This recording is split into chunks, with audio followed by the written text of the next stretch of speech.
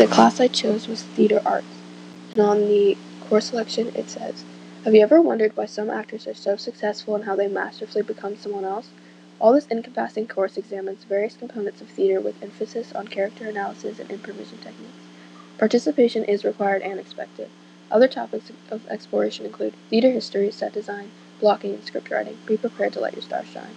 The class is taught by Ms. Weicker and is open to grades 9, 10, 11, and 12.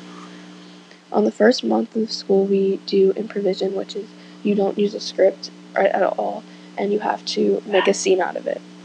And then the next thing we learn is set design and blocking, which is how the stage is managed behind the scenes for the actors. And then we get into script writing, where we have to write our own scripts and then perform them to the class. And then later we write our own scripts, which takes about a month or two. And then we have to do set design, make flyers for it, and then perform it in front of the faculty and some of the students. And then participation is required. It's mainly part of your grade. If you don't participate, you'll probably fail the class.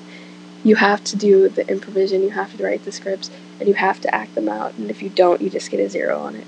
And Mrs. Weicker is really strict about that part of it. She gets really mad if you don't participate, but other than that, she's a good teacher.